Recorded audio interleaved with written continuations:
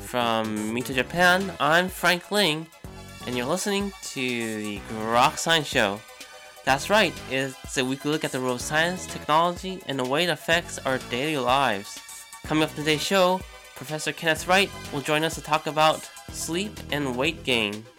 We'll be back in a few moments, so stay right there.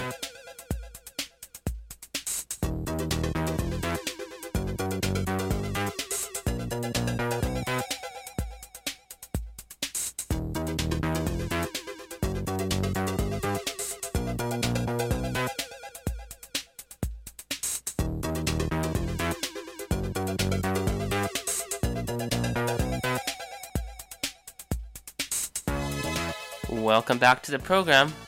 Well, Americans are known to be in excess of doing many things, overeating, over drinking, but one thing that they're not in excess of doing is sleeping. Well, joining us today is our special guest, Professor Kenneth Wright, who will tell us a little bit about the relationship between sleeping and weight gain. Professor Wright is from the Department of Integrative Physiology from the University of Colorado. He's a leading expert on sleep and developing treatments for insufficient sleep or circadian misalignment. Professor Wright, thank you so much for joining us here today. Thank you for having me. To begin our discussion today, could you give us a little background about the role of sleep and our metabolism? Sure. Let me start off by saying that we've known for some time now that when people don't obtain sufficient sleep, that this has a number of health consequences. And gaining weight and being obese and having diabetes are some of those consequences that are associated in these very, very large studies that have been done with people who obtain less than 6 or 5 hours per night. And what we're beginning to understand is that sleep plays a fundamental role in influencing a lot of systems in our body that are important for our health and well-being.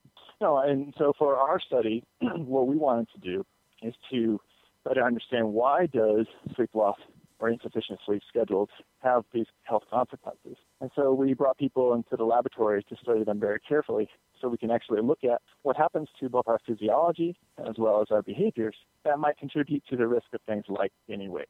Okay, and when you say regular sleep, what is the expected amount of time that people should sleep each night? Well, according to the American Academy of Sleep Medicine and the National Sleep Foundation and sleep scientists around the world, we think that the majority of individuals need between 7 and 9 hours of time in bed per night in order to obtain a sufficient amount of sleep. There's going to be some people who can get by on less, and there's others who need more than that. But when we actually look at what people are getting, for example, in the United States now, we see that on average, people are getting less than 6.3 hours per night, which is certainly less than what we think the majority of individuals need. Okay, and in the paper that just came out in the Proceedings of National Academies of Sciences, you and your colleagues had come to the conclusion that those who slept less than 5 hours ended up gaining weight. Can you explain how this experiment was carried out and perhaps the physiology or science behind it? So in our particular study, we actually were studying people who were healthy and people who normally would obtain adequate sleep. And then what we did is brought them into the laboratory, and we studied them at their normal sleep conditions where we gave them a sufficient opportunity to sleep. And then these individuals were studied over the next 2 weeks in the lab looking at what would happen if these same people then obtained either, as you said, 5 hours of sleep opportunity per night for a simulated work week. And then they were also studied under 9 hours time in bed per night for a 5-day simulated work week. So each person was studied under conditions where they were getting enough sleep and under conditions where they were obtaining insufficient sleep. And then we were able to study a number of things that contribute to weight gain and weight maintenance. And in particular, we were looking at how does the body utilize energy and how much energy does the body need per day. And then we also look at another part that's important for weight gain and weight maintenance, and that is how much food they actually eat. And so what we found is that when these individuals weren't obtaining enough sleep, their body actually needed more energy to stay awake. But when they were given the opportunity to eat as much as they wanted, like we have food freely available here in today's society, we saw that they actually ate much more than they needed, and that's what led to the weight gain. So in the study, you'd also noted that the hormones, leptin and ghrelin, increased, and those signaled greater hunger. Is that right? Well, in prior research, it's been shown that when people don't have the opportunity to sleep enough, and their food is restricted to what they normally need, then hormones like ghrelin and leptin do change in such a way where they tell the brain that you need more food. So basically it increases your appetite, increases your hunger. But in our study, where people were able to eat as much as they wanted when they weren't getting enough sleep, these hormones actually changed in a way that reduced appetite, and people told us they were less hungry. So even though they were not hungry, they continued to overeat under conditions where they weren't getting enough sleep. So there has to be something else besides these types of hormones that are causing people to eat more. And we think that there's something else in the brain that's changing.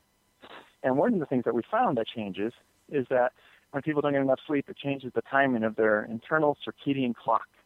And this clock system, it tells us when we should be sleeping, when we should be awake and being active and eating. And we think that changes in the timing of the clock when we don't get enough sleep contributes to changes in eating patterns. And for example, in our study, we found that when people were not getting enough sleep, they tended to overeat, especially at night after dinner. Matter of fact, they ate 42% more after dinner than they would if they were getting sleep. And we think that's an important contributor to the weight gain that we saw. Okay, so what is the general understanding in terms of eating after dinner or before you sleep in the evening? Does it have an effect on your overall weight? Well, if we look at other studies that have been done, there are associations to when people eat smaller breakfasts or skip breakfast or eat more at night. This is associated with an increased weight gain or weight status. And so we're beginning to understand more and more now. There's more and more evidence coming out from scientific research to suggest that, yes, eating at night may not be the best thing for us to maintain our weight. Okay, so that midnight snack may not be so good for you. Yeah, it's probably better to get a little extra sleep than taking that midnight snack. Exactly. Okay. I'm just curious, how did you become interested in this field, and where did your research start from? My research started when I was a college student, and I was a junior in college. Got involved with sleep research back then, and fell in love with the topic because sleep has something that we know very, very little about. We're learning more and more, and we're just really understanding now how important it is for our health and well-being and our safety. So it's just an exciting area of research for us. Of course, college students and researchers like you and me are notorious for staying up all night to finish projects and write various proposals. What do you have to say to the research community who often are deprived of sleep? Well, I think everyone needs to think about sleep as a priority. When we're thinking about our health and our well-being, we've got to think about good physical activity, good nutrition, and importantly, good sleep. And for myself here, I can tell you that I do get around 7.5 to 8 hours a night. So I follow what I preach. Excellent. Okay, and you mentioned in general that Americans sleep less than 6 hours a day. Is that correct? The latest reports out there are around 6.3 hours is the average. And so that means that 50% of us or more, depending on which studies you look at, are obtaining less than that amount. So less than 6.3. 6 hours and 20 minutes. And when you say sleep, does that mean like just the fact that you're not awake, or does that include a certain amount of the REM cycle or other stages of the brain? Well, when people report to us how much they sleep, they actually tell us essentially how much time they're in bed and maybe not the actual amount of sleep they're getting. And so when we do these types of research studies, we want to monitor their actual sleep with a variety of techniques. So not only can we say, okay, they spent this much time in bed, but they actually spent this much time in light sleep or their deep sleep or their REM sleep. Because other studies have shown that if you disturb, for example, your deep sleep, this can also lead to negative health consequences, such as risk of changes in how your body utilizes your blood sugar, which may increase your risk for diabetes, for example. And what about napping? Does that make up for some of the sleep if you have less in the evening? So napping can be very, very good. And so if you can obtain the amount of sleep that you need in 24 hours by taking, let's say, 6.5 hours at night and then supplementing that with another hour to an hour and a half during the day, then you can still, from the limited studies that are out there, they suggest that you can still get the amount of sleep that you need for 24 hours. And so yes, napping in that case could be very good. But even for people who obtain the adequate amount of sleep at night, even taking a short nap during the day can be very beneficial for them in terms of how well they feel and how alert they are. So what advice do you have for people who travel a lot, especially, say, international, overseas, where the time zone changes quite drastically? Yeah, so jet lag, it's something that our clock in our brain, the circadian clock, never really had to deal with in the past until we invented planes that can travel very fast. And so that is certainly a challenge to us. And one of the important things that we have to do is when we're traveling, we have to try to get the amount of sleep that we need still, even though it may not be as easy. Because when you travel, let's say, 8 time zones east and you head to Europe, middle of Europe,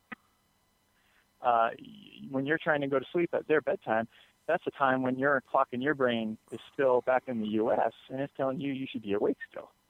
And so there are some things that we can do to try to improve our sleep and our wakefulness in new time zones, and that is trying to adapt to their time schedule soon after you actually arrive, trying to get out and get bright sunlight in the afternoons, especially when you first get there, and then trying to sleep in a quiet, dark place. But it is typically going to take several days for you to adjust your clock to that new time zone. And part of jet lag is not only because our clock is not in sync with that new environment, that new time zone, but also because we're not getting enough sleep. And that sleep disturbance contributes to jet lag. I see. And typically, is it true that like for every hour you need to adjust, it takes 1 day after arriving to your new time zone? Yes, that is correct. It takes about 1 day per time zone traveled for your clock system to adjust. Now, there are tricks that we can use to help make that faster.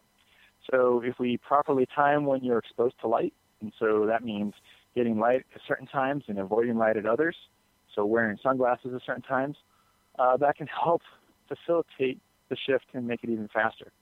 And so one quick example of that is if you're flying from, let's say, California, and you're landing in Paris, you usually land in Paris, France, in the morning when the sun has just risen.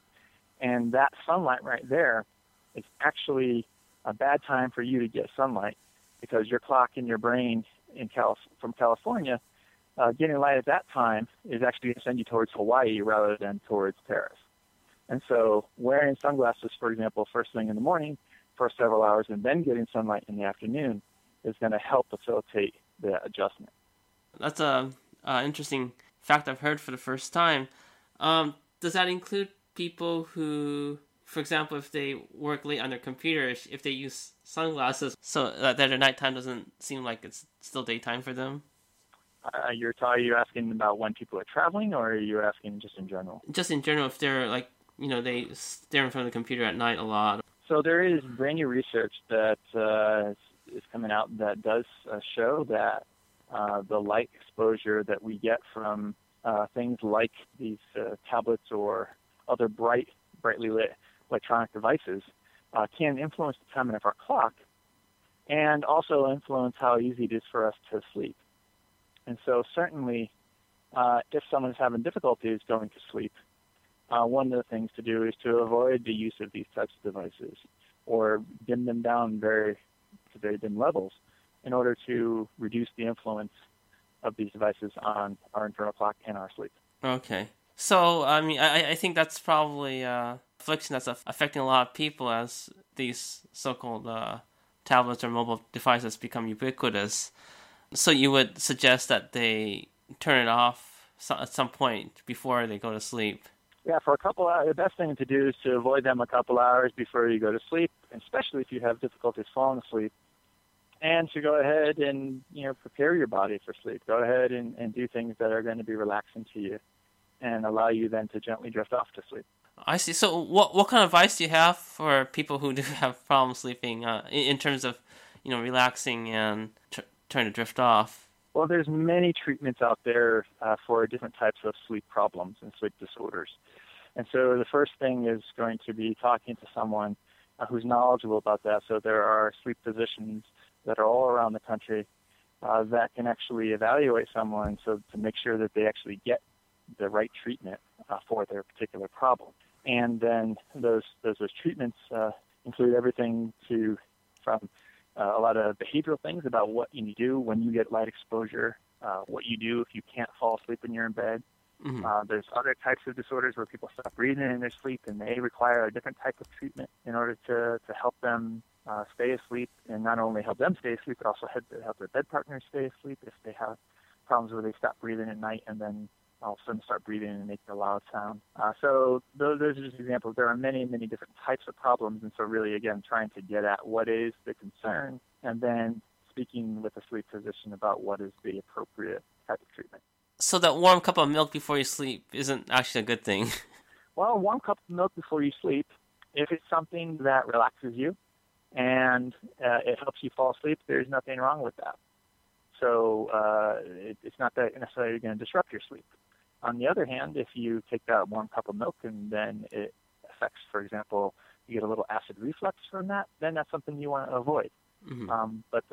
So even though there's not a lot of evidence to suggest that the warm cup of milk is actually going to be really, really help you sleep, if it helps you relax, then that's a good thing. So a few years ago, there was a lot of attention on certain supplements like melatonin to help reset your circadian rhythm and fall asleep. Is that hypothesis still valid? So the scientific research shows that melatonin can help people fall asleep at night.